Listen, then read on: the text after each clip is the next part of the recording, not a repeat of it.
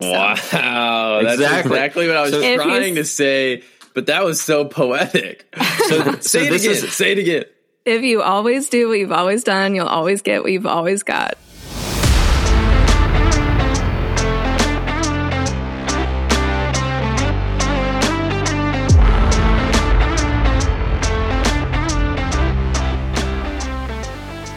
Hello, everyone. Welcome back to the Matchbox Podcast powered by Ignition Coach Co. I'm your host, Adam Sabin, and today we're talking power meters versus new bike day, the benefits of off-season cross-training, and how to improve fitness when you've plateaued without increasing volume. Today's show is also brought to you by Flow Formulas. We here at Ignition use Flow Formula products to support all aspects of our training, and we highly recommend that you try it out too. To get 10% off Flow's endurance sport-specific formulated nutrition products, head over to flowformulas.com today and use the discount code IGNITIONPODCAST.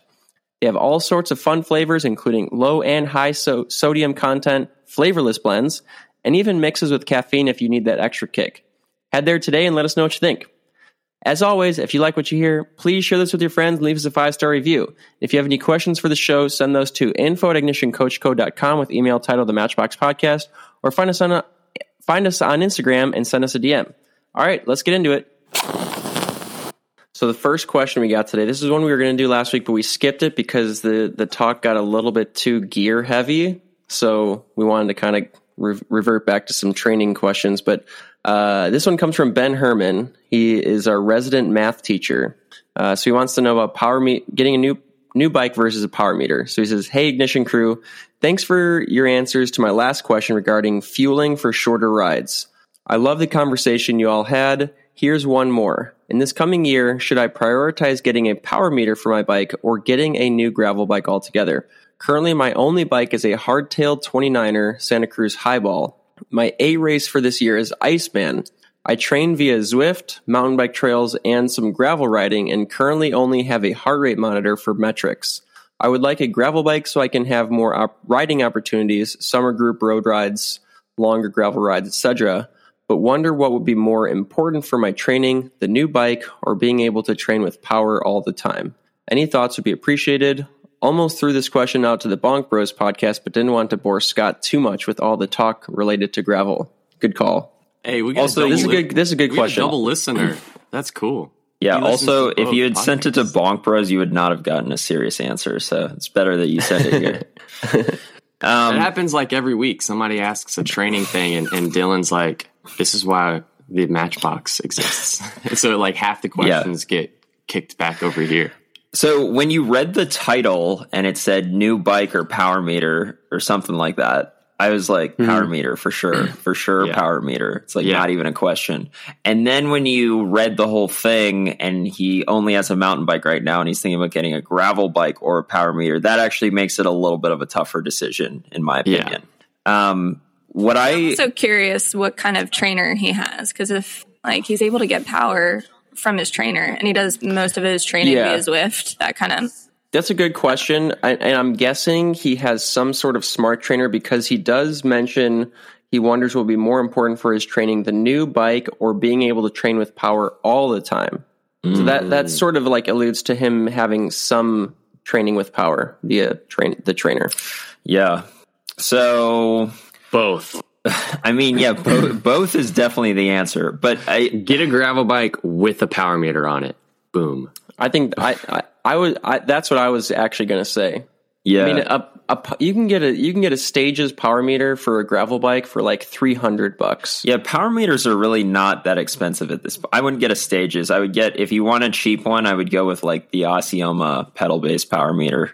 It's also around $300, and it's or if he doesn't want to go cheap and he runs a 170 2.5 crank. He can email me because I have one, but it's like a SRAM red. Well, I'm assuming this guy has a budget if he's asking us which one he should buy. So what I've said about upgrading to a power meter in the past, and I stand by this, is that, you know, if you're trying to figure out what upgrade to make to your bike, and it's like between, I don't know, wheels and power meter, or, you know, new frame and power meter, or new whatever and power meter, the answer is always power meter, because whatever upgrade you make to your bike that's not a power meter is going to make your bike marginally faster, whereas a power meter if you know how to use it, is going to make you as a person significantly faster. So I would say so. And kind of what you're saying is which option is going to make you the most faster. And so you're saying making your bike a little bit faster it adds like instant fastness, but getting a power meter can make you faster. It takes a little bit longer, but it's going to make you a lot more faster than just the wheels alone. So there's like way more potential fastness. Yeah. So, but the interesting thing that he's talking about here is that like getting a gravel bike might open up new training opportunities in summertime. So that's exactly what I was about to say. So he's got summers off. Right. That's exactly what I was going to say is the potential fastness that he might acquire through getting a gravel bike might actually outweigh the potential fastness that he may acquire by just putting a power meter on his mountain bike. Yeah. It's all about potential fastness. It's a new term. I think that every mountain biker should have either a gravel bike or a road bike to train on, gravel or road. They should not just, if they're serious about mountain bike racing, they shouldn't just have a mountain bike, in my opinion. I'm pretty sure Brian Schwarm has only ever had a mountain bike, and he just throws slicks on his mountain bike, but he has a power meter on his mountain bike. Yeah, you could go that direction, I guess. You could throw slicks on your mountain bike. It just, as this person already alluded to, it opens up so many more training opportunities when you have that drop bar bike. Yeah. Yeah, especially if you're doing a race like Iceman, like if that's your A race, getting time in like a fast group ride is going to be beneficial so that you can get more speed in your legs. Even if you throw slicks on a mountain bike, like you're still going to be under geared and, the position's going to be inefficient. So like you can do it if you're, one of the stronger ones in the group ride, but, it's not going to be preferred. And that's what he talks about here, is like getting group rides in. Maybe this is just my gravel ignorance, but are flat bars banned in almost all gravel races? Definitely not. Definitely not. No. Okay. Bars are. I know aero bars are, but okay, but flat bars aren't. Got it.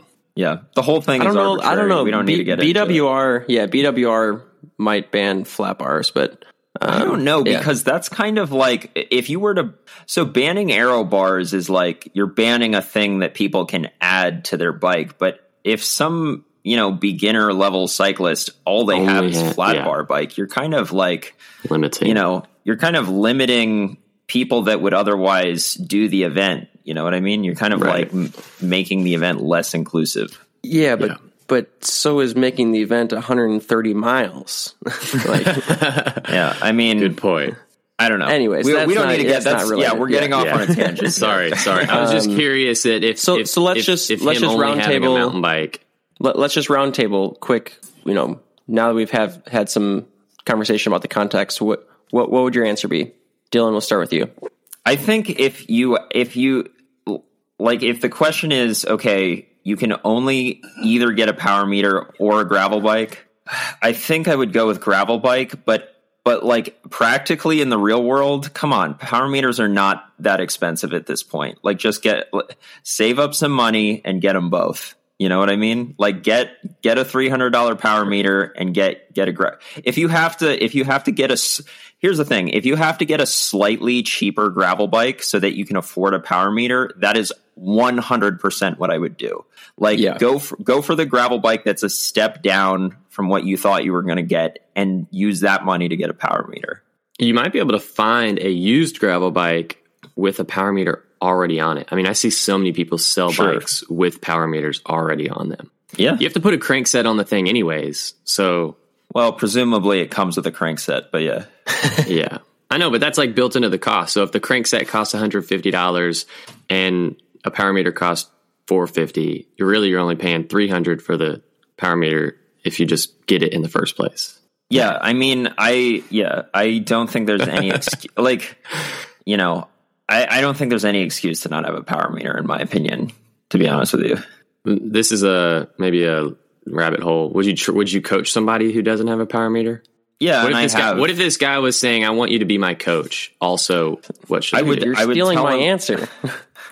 I would tell him exactly what I just said, and if he was like, yeah, man, like times are really tight. Like I really cannot afford both. I can really only afford one. then I would still coach him. It's not like I would refuse to coach him, but you'd comp him 2 months so that he could buy a power meter with the money that he saved from the coaching. Dylan's a nice guy. Wow. But it's all right. All right, you guys can go. Are you on the same page as Dylan? Yeah, I'm also like, I'm not opposed to like if he's got a good set of training wheels on his hardtail. I mean, I could see him throwing just doing the hardtail, with a power meter on it and using that as a gravel bike. I mean, Dylan did that for like half the year last year. Throw some curly bars on your mountain bike, but yeah. I'm definitely leaning towards Dylan, but another option could be get the power meter, set it up on your mountain bike, and then get the gravel bike if you want to do a different order of events. But eventually you should end up with both a power meter and a gravel. The other thing I'll say too is that if he has a power meter on his trainer, but not on his bike that he rides outside, you are going to be shocked at how much more power you can put out when you're riding outside. The quality of your interval workouts when you do them outside is going to go up. Like I know a lot of people argue that they can get in a great quality workout inside. And I know that if you get used to doing indoor workouts, you can definitely, reduce the difference between your outdoor and indoor power. But personally, I would just for myself, I would never even consider doing an interval workout inside ever. All right, Kate, what do you got? If his words were having a gravel bike might open up more opportunities, kind of piggybacking off that, maybe there are group rides that are available to him, but you're not going to roll up to your Tuesday Night Worlds on a mountain bike. So I don't know. I just think I'm more about enjoying the experience of being on a bike. So yeah, he's coachable with heart rate. I mean, get another bike. So much more fun. More bikes, more fun, right? Good answer. Okay, so I'm going to go the other way. Another little thing that I would add is like, what are his goals? Like, if he's really his goals training, are Iceman. He wants to do.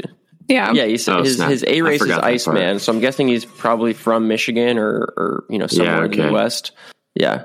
He doesn't say what his goal is at Iceman, but I'm guessing it's like most people in Iceman just want to improve year after year. Yeah. I guess if somebody was a hardcore... I just thought about this too. That's going to make his life easier if he does most of his training on Zwift anyway. During those winter months, keep your new bike set up on the trainer. And then when the opportunity presents itself to go outside, just grab your mountain bike and roll outside. Instead of putting it on and off. Yeah. Not that it's a big deal, but... It is a big deal. I mean, I know it's only maybe 10... If you're constantly switching back and forth. 10, 15 minutes to swap it out and stuff. But then you've got to clean your bike to bring it back inside to put it on your trainer. That could take an hour in the wintertime. So it does make a big difference having a dedicated trainer bike. It's a good call. Okay, so here's my 2 cents. So I would get whatever the most reasonable power meter is that will fit on your mountain bike. I think Cork probably makes the best product, but they're also kind of higher end as far as costs go. So whatever makes sense financially. And then I would put the rest of the money that you were going to spend on a gravel bike and hire either me or another Ignition coach as your coach. There's the coaching plug. If Iceman is truly your A event, a coach is going to be able to do a lot more for you than you would get out of that Tuesday night gravel ride, group ride or whatever. Not that we wouldn't try to utilize that as part of your training, but just going out and doing that and then willy-nilly doing a Zwift workout and willy-nilly riding your mountain bike on trails, it might be fun, but if your goal is truly to improve at Iceman, hire a coach who's done Iceman and understands what the demands of the race are and what goes into building fitness for that. This is why we hired Adam. All right, Adam, I agree with that, but I want to make very specific suggestions right now. So, okay, so buy a gravel bike and buy a power meter, and the power meter that you should buy is, I believe, the company Osceola has come out with a pedal-based mountain bike power meter. Get that so that you can use the pedal-based power meter on both your gravel bikes and your mountain bike. Yeah. Nice. Yeah, I mean, that's... And so that your coach can see all the data. Mm-hmm. Poor guy that's left with the answer to buy a new bike, a power meter, and hire a coach. I don't think that's definitely not what he was wanting, but. Okay. Hopefully that helps, Ben. Okay, so moving on, let's see. Okay, so this one I feel like we sort of answered this one previously, but we'll touch on it again because it's a little different. Or maybe it was on the other show. I don't remember. This one comes from Jordan Forsgren. He wants to know about off-season cross-training. He says, is it beneficial to do some sort of aerobic cross-training like skimo or snowshoeing during the early base season when it's too cold to ride outside instead of just banging your head against the wall in the trainer for your long endurance rides? I talked about cross-training a lot in the past week on multiple, like my Patreon, my Bonk Bros podcast. I mean, 'tis the season. The season. Yeah, so he's talking. Skimo is like what, a form of cross country skiing? Skin up. No, Skin up, it's ski down. Ski mountaineering. So it's like ski touring. Okay. Yeah, you ski uphill and then you ski downhill. Yeah. Sorry for my skiing ignorance. I mean, I have skied before, but it's not. I haven't skied in probably 10 years at this point. So, wasn't the winner? Who was the winner of that one race where he was like the skimo champion? No, that was the guy who took second place at Leadville. Yeah. Which is unbelievably impressive because, I mean, Leadville was so stacked this year. So the fact that cycling isn't even his main sport and he got second is, yeah. Did you see? Goose used to be a ski There's a racer. tangent, but did you see what his training was leading up to Leadville?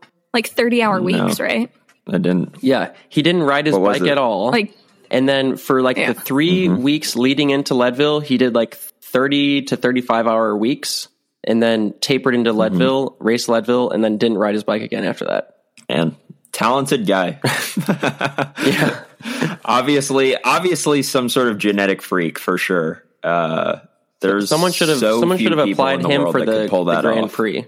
Yeah, he's probably too focused on skimo, I guess. Anyway, all right. So what was the original question? I forgot. Oh, we're talking about cross training. Yeah, and in particular, he wants to know if it's beneficial over just riding the trainer, basically. Yeah, so here's what I was going to say. So cross-country skiing is actually, there's a lot of, in fact, probably more than any other sport, there's more crossover with cross-country skiing to cycling than probably any other sport that you could do.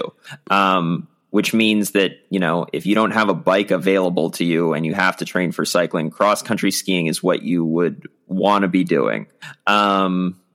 I don't know how similar skimo is to cross-country skiing. I mean, in both cases, you're sort of cross-country skiing, but I'm not an expert in either one. But it sounds like a good form of cross-training. And if the option is, you can ride 10 hours a week of only on the bike, or you can do 8 hours a week on the bike and then another 6 skimo, then I would go with the latter option where you're doing more overall volume, maybe a little bit less volume on the bike, but more overall aerobic volume, if that makes sense. So essentially I'm saying, yes, there is value to it. I think that's a really good point. So, if you're just going to try and if you're going to compare 10 hours a week on the trainer versus 6 hours a week on the trainer and 4 hours of skimo, so you're getting the same overall volume. Mm-hmm. I don't know that there's necessarily a physiological benefit to doing that. But similar to the last question where we were talking about, the purchase of a new bike might open up new training opportunities, in which case you might be getting more volume in. That's kind of the same applies here. Like Dylan said, if you just can't stand to ride the trainer more than 10 hours a week, but you have more than 10 hours a week to give, then yeah, for sure. Doing that outdoor cross training is going to be beneficial because it's going to increase your overall volume. Yeah. Now I think mentally, I think you'll come into this season a bit more fresh if you have done some cross training and you've actually enjoyed winter instead of just suffering in your basement on your trainer all winter long. That is trainer fatigue syndrome is a real thing where people are super fit come March and April, but they're just mentally blown because all they've done is stared at a screen and pedaled their bike and place for, the last 200 hours. So I do think there's something to that. Whether that translates to actual physiological benefits is hard to say. But I do think emotionally and, mentally, it's going to be easier to get through winter time.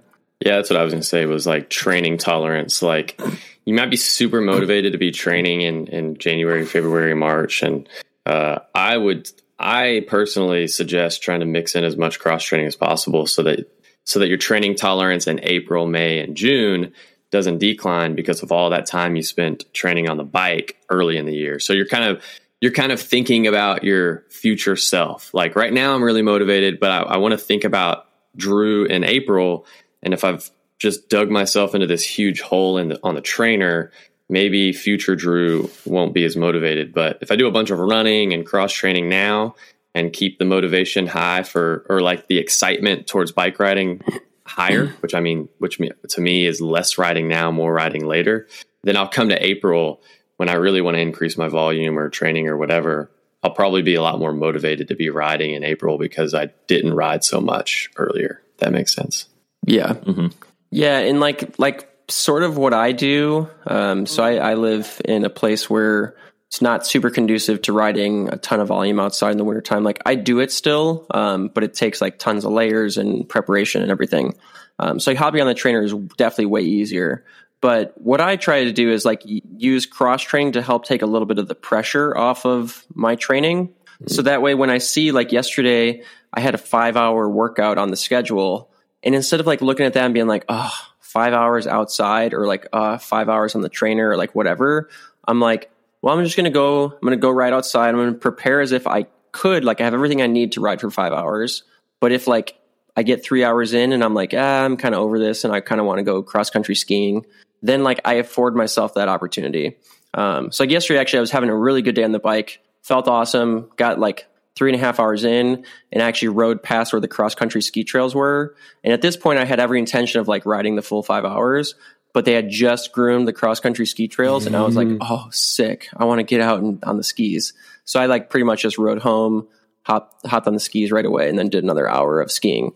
And that just like made the day awesome. Like I just like, I looked forward to that last hour instead of like kind of grueling through the last hour. Cause it's just so early in the season. Like you can only like do that so many times throughout the year before you're just like kind of over it.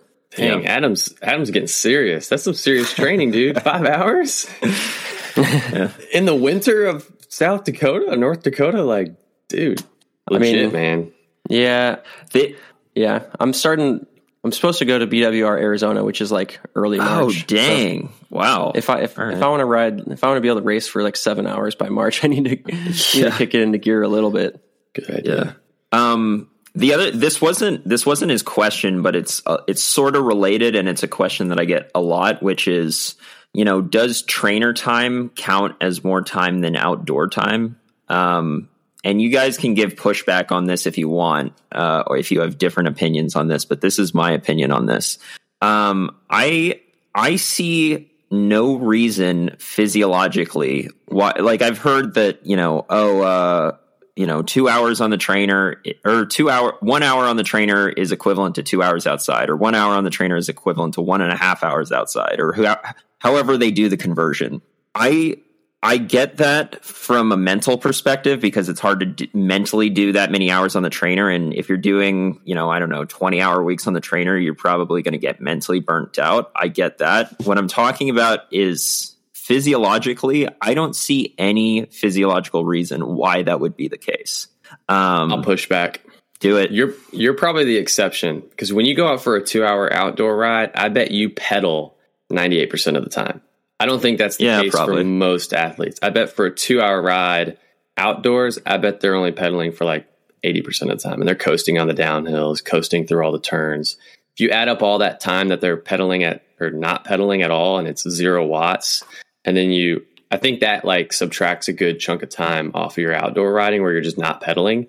And almost everybody when they're on the trainer pedals 100% of the time. Like if you coast on the trainer, it stops moving. So like if anybody's on the trainer, they're usually pedaling like near 100% of the time.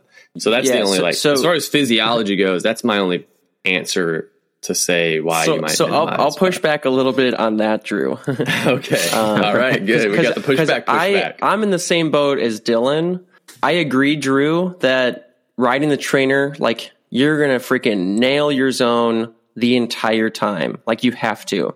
Otherwise, like, the screen pauses or whatever. So, like, that's for sure. Like, I think that riding the trainer is super efficient as far as, like, being able to hit your numbers. But the overall time is still going to be the same. What you're going to see outside is your time in zone is going to decrease. You're going to have, probably 10 to 30% of your ride that's going to be in zone 1 instead of zone 2 because of coasting or it's descending, just a straight zero. Yeah, exactly. So it's not that you're not working out at the same duration. It's that your efficiency of your workout is going to decrease outside. Now, on the contrary, like, you go and do an interval workout, and a lot of people would argue that your efficiency might increase because you're able to hit higher numbers. But for sure. Yeah, I mean, I don't like I haven't seen any research on this as far as, like, studies go. Most of it's just coming from anecdotal experience, and 2 hours in the trainer is definitely more mentally exhausting than 2 hours outside. Like, there's no doubt. But a lot of that just is because the RPE inside is higher. It's not so much that like physiologically you're doing anything that you couldn't do outside.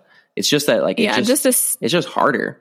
Just a side note, when I have athletes that are new to riding endurance on the trainer, like, I encourage them, hey, like, leave your bottles at the sink and, 30 minutes in, hop off, grab your bottles. When you're an hour in, like, just jump up real quick, stretch out, and then hop back on, like, because you're not moving as much as you do when you're outside.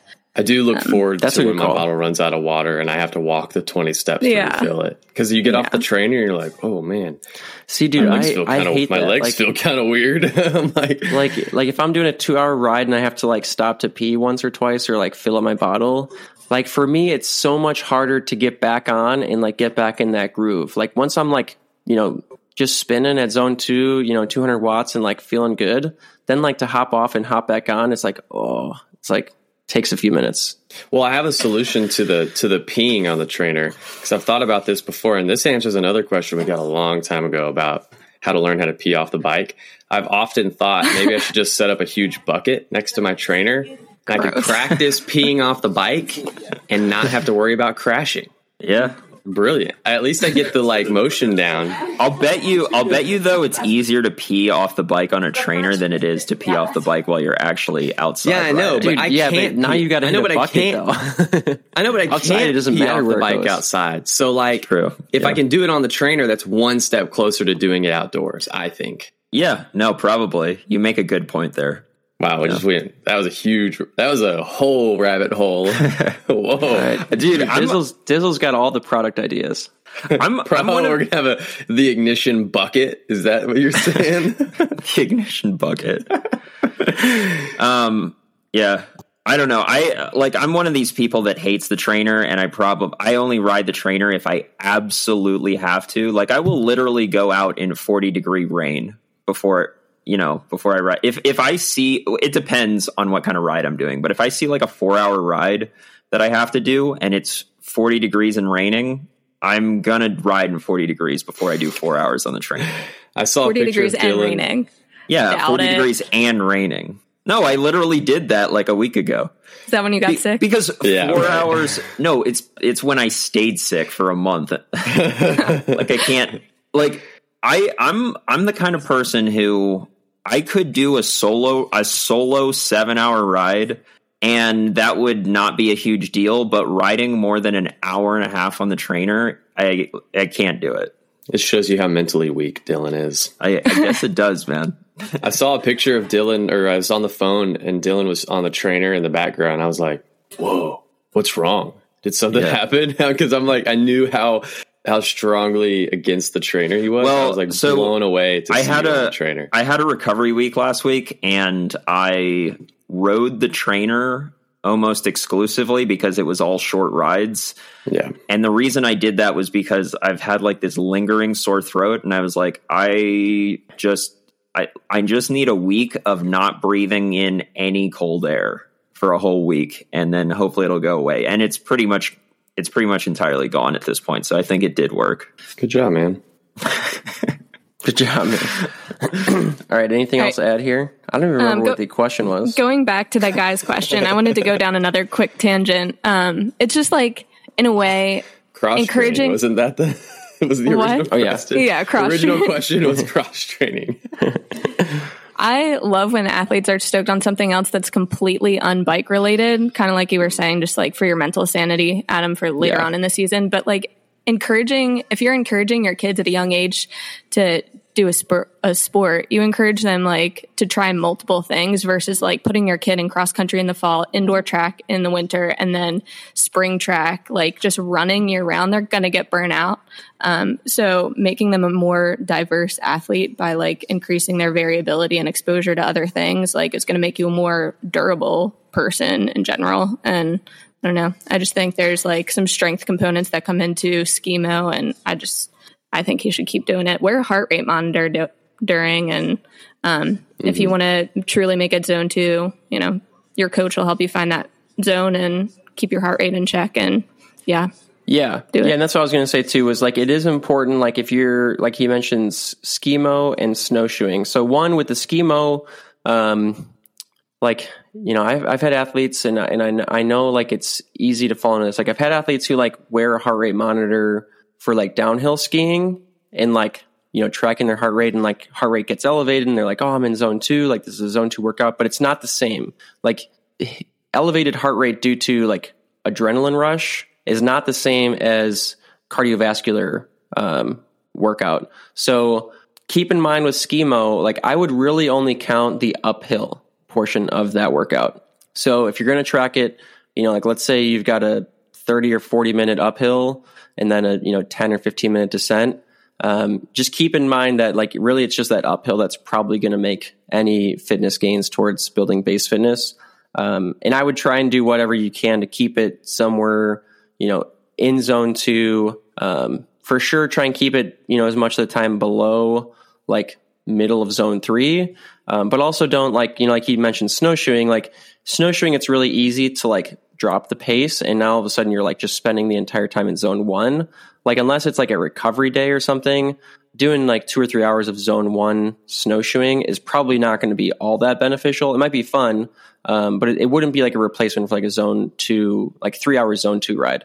But one thing you can do with snowshoeing, this is what I've done this winter, with snowshoeing and actually like some of the ski touring that I've done, I've been wearing a weighted pack, and that makes it quite a bit harder. And it helps quite a bit to keeping my heart rate in the right zone. So like I started with like a 25-pound pack, and now I'm up to like a 35-pound pack. And I think it's just like, it's helping me just build some other strength muscles too. Like last season, I struggled a ton whenever I would have to like ride with a pack on, like a hydration pack. But for some of these longer endurance events, like you kind of have to. So like I want to get better at doing that. So in my mind, like wearing a 35-pound pack while I'm, ski touring, is hopefully contributing to like being able to tolerate the pack on the bike a bit more. Yeah. My head was kind of going similar to what you just said, is like, if there's a type of cross training that you really want to do, and I'll use the example of basketball, because in college, for some reason, like as soon as the off season would come, I was like trying to convince all of the teammates at Marion to go play basketball with me. So we'd go to the gym and just shoot basketball. But basketball isn't like aerobic. Like that's not helping me gain base fitness. But if you really enjoy something, maybe you can adapt that something to make it more specific to like aerobic fitness. So in the case of basketball, convince your friends that you all need to play full court and you have to run back and forth. So you're actually going to end up with like maybe a couple miles in your legs after a couple games, like of just running back and down the court. You're still playing basketball, something you enjoy, but you're trying to like make it a little bit more aerobic focused as well to help you with your base training. Yeah, it's a good call. What do you guys think? You want to do one more or wrap it up there? We're at 35 minutes already. Let's do one more. Okay. That's not what Dylan was going to say. No, it's okay. Let's do one more. Okay. Do an easy one. A yes or no one. A yes or no one. A yes or no question. Yeah, Dude, we were doing one word answers on Bonk Bros last night. Like Scott would. If really? he was there. Got a lot of control. That's great. Okay, so we'll try this one. Improving fitness without increasing volume. This one comes from James Pearl on Instagram. I've been meaning to write you this question for the Matchbox podcast and finally got around to typing it. I don't know what that word means. Yeah. Can you get faster? It says TLDR. You get faster? Yeah, I don't know what that means. Yeah. Is that an acronym? Yeah. It might be. Probably. If it is, I don't know what it is, though. I'm gonna look it up. TLDR. Okay. Yeah. But there's Can you get faster without bumping up your volume? The question, I followed cycling training plans and trained with a cycling coach, and I think I have reached a plateau. TLDR is too long, didn't read. Okay, yeah, that makes sense. Oh, wait, too long, don't read. No, too long, didn't read. I mean, I guess too long, don't read. I don't know. Well, too late. I already read half of it. Okay. It says I can only eke out 10 to 12 hours max each week. I seem to be stuck at around 4.2 to 4.4 watts per kilogram at 69 kilograms. Following the advice I typically read, how can I make the next bump in fitness sticking with the same 80-20 approach? Love both podcasts and will continue to listen. So basically he wants to know, like, how can he improve his fitness without doing anything other than increasing volume? Or no, so with keeping volume the same. So he's not able to increase his volume, he says. He can only do 10 to 12 hours a week. So he's at 4.2 to 4.4 watts per kilogram. So he can't... Can he not increase volume because, I'm assuming because his schedule doesn't allow it? Yeah, we'll assume that. Okay. Because what I would say is that if your schedule can't, and this probably doesn't apply to this guy, but if your schedule allows it, almost always the answer is to increase volume. If you're like stuck in a rut, you know what I mean? He literally said he can't do that. Okay. I just want to make this clear for people because so many people are like, I can only ride 10 hours a week. I can only ride 12 hours a week. I can only ride this many and I'm stuck here and I can't do it. And I don't want to tell these people what they can and can't do with their schedule, but sometimes you can ride a little bit more than you think you can. You know what I mean? I think you can ride a little bit more. And that is 13 hours instead of 12 hours, like stacked over months and months, like that can actually make a big difference. So like, I do agree. Like if you can do 12, you can probably do 13. If you can do 13, do 13, right? Like the only reason I bring this up, and it's not, this is not answering his question and is maybe not helpful to him, but I bring it up because people ask, I've got 6 hours a week. I've got however many hours per week they've got. If they're not already up to 20 to 25, which is like what a pro cyclist rides at. If they're somewhere below that and they're talking about like, I've stagnated and I only have this many hours per week to train, the answer that they don't want to hear, but is the correct answer is if you can increase your volume, you should increase your volume. So that being said, I think if he really cannot find any time in the week to train and he is stuck at what he's stuck at, then there are some things that he could try to do. For example, like the thing that I was going to throw out is block periodization. He could try to do block periodization and see if that bumps him, a little bit higher. And if you're not familiar with block periodization, I don't need to like go into it for 20 minutes here, but just I've got like 3 videos about it on my channel at this point, and I would highly recommend going and check those out. I have one video about block periodization. I have one video about block periodization, and I talk about plateauing in that video. Mm-hmm. But it's probably going to be what you're about to say. Yeah, and I think it's important to point out for like something like block periodization, like it's like timing is everything. And it's going to improve your race day fitness, but it's not. Oh, Adam, don't tell him. Don't tell him. I want him to go watch my video. All right, just go watch Drew's video. So, I mean, one thing I was going to add, 4.2 to 4.4 watts per kilogram, like that's already pretty high. Like that's better especially than most. For what did he say? 10 hours per week? 10 to 12 hours max a week. And that's what I was going to say is like, that's pretty solid for only 10 to 12 hours a week. Yeah. I would say that if you're at if you're at mid 4 watt per kilo on 10 to 12 hours per week, like you're genetically predisposed to be a pretty good endurance athlete. I think we're missing like a significant part of the puzzle here, because it's like he wants to get faster. Well, what does that mean? Does he want to be faster at Unbound, a 200-mile ultra endurance event, or does he want to be faster at the Tuesday night like group ride sprint? Because if that's the case, 10 to 12 hours is not a lot. So if he wants to be a faster sprinter, then that means he needs to be more powerful and increasing like his strength training, you know? Yeah, that is a great point. That's going to make him a lot faster. Did he say what his goals were? No. No, no goals, no background on what type of riding he does or anything. Yeah. So I would say not, switching it up from polarized training or 80-20 to block periodization, and depending, like if he just wants to be faster, the first thing that came to my mind was he wants to be more powerful in a sprint, like strength train. Strength training was one of the first things I thought. I think that if he doesn't strength train, he should, as of right now, he should definitely include strength training, whether he wants to be good at sprinting or endurance. But yeah.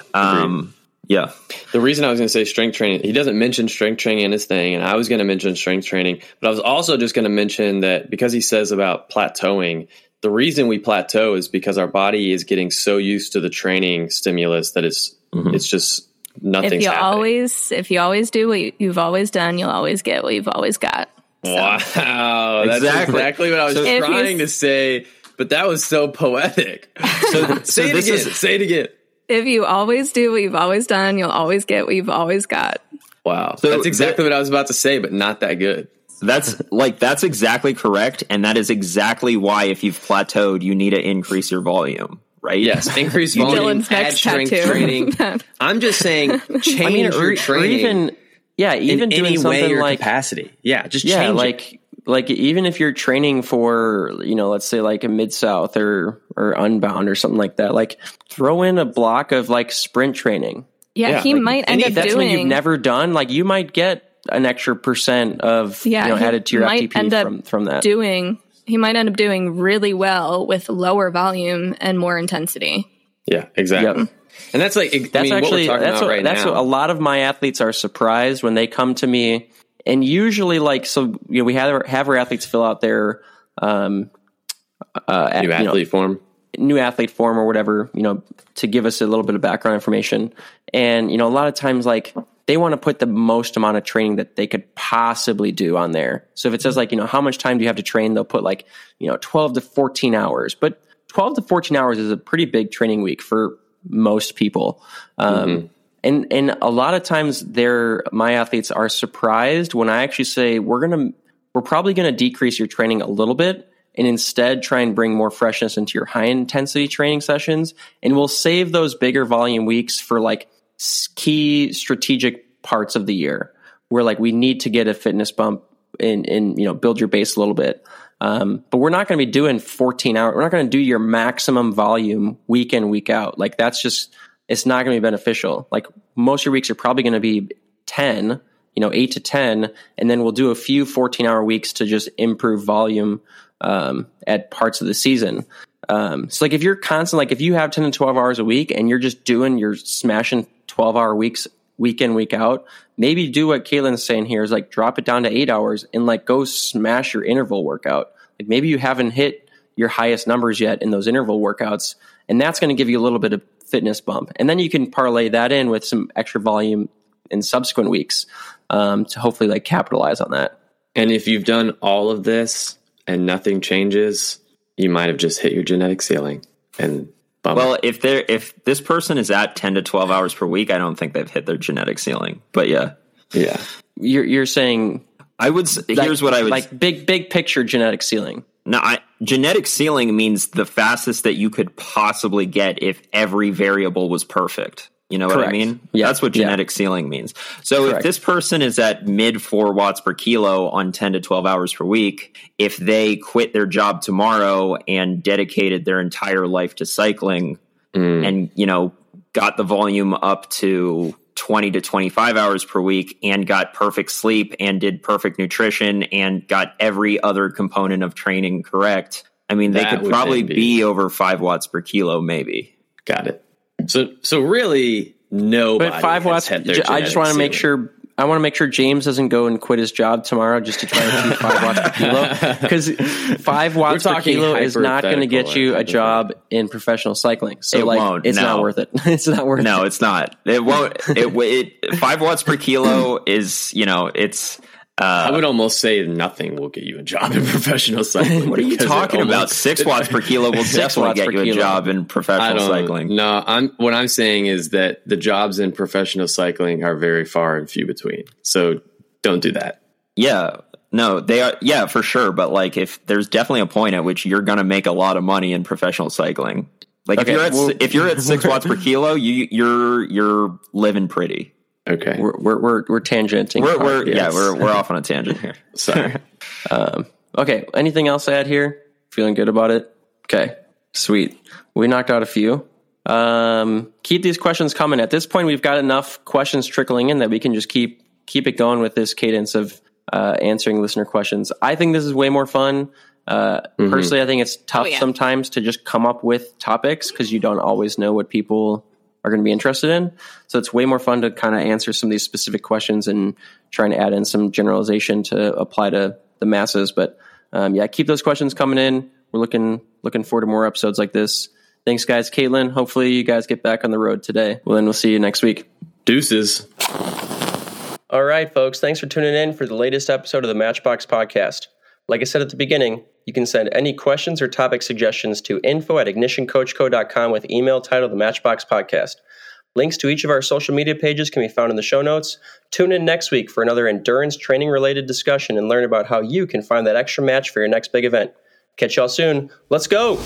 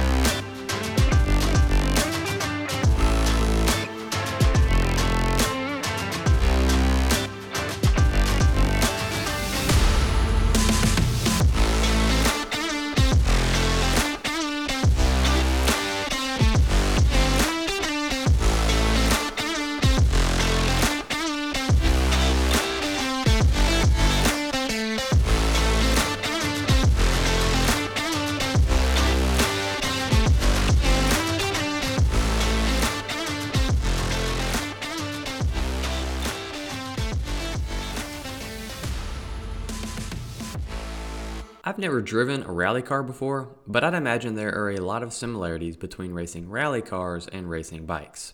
Both involve speed, skill, and suspense. But one big difference is the navigator. The navigator's job is to communicate with the driver what turns are coming up, the severity of those turns, and any obstacles to look out for on course. With the help of the navigator, the driver goes faster. As athletes, we too need a navigator. This is where the coach comes into the picture. Like the navigator, the coach helps guide the athlete along the right path. When it's all said and done, the coach helps the athlete go faster. To take the analogy one step further, I'd bet the best navigators are those who used to drive themselves. Because of their own experience behind the wheel, they're better equipped to help the driver. This is what Ignition Coach Co. is all about. All of our coaches are elite level racers, and that makes them better coaches. They know how to train, how to prep, how to win, how to lose, and how to stay focused through it all because they are in the midst of that pursuit right now. Here at Ignition Coach Co., we believe that coaching and racing go hand in hand. And it's our goal to fuse those two things together. We'd love to connect you with one of our coaches. Sign up for a free consultation today. Ignition Coach Co. Developing coaches, connecting athletes.